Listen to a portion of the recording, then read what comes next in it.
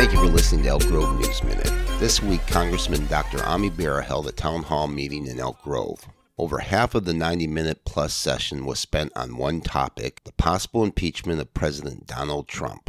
A majority of participants chided Bera for not taking an aggressive pro-impeachment stance. While Bera said he had no doubt Trump committed an impeachable offense, notably obstruction of justice, he stopped short of saying he would support calls for Trump's scalp. This impeach or not impeach question binds Bera and other moderate Democratic congressional representatives. If you don't call for impeachment, you could face a primary challenge, as was suggested by one person at the meeting, or if he supports impeachment, he runs the risk of Republicans recruiting a viable challenger in the 7th District that, while trending blue over the last several years, is still considered a swing district. For Bera, the impeachment is indeed an electoral conundrum.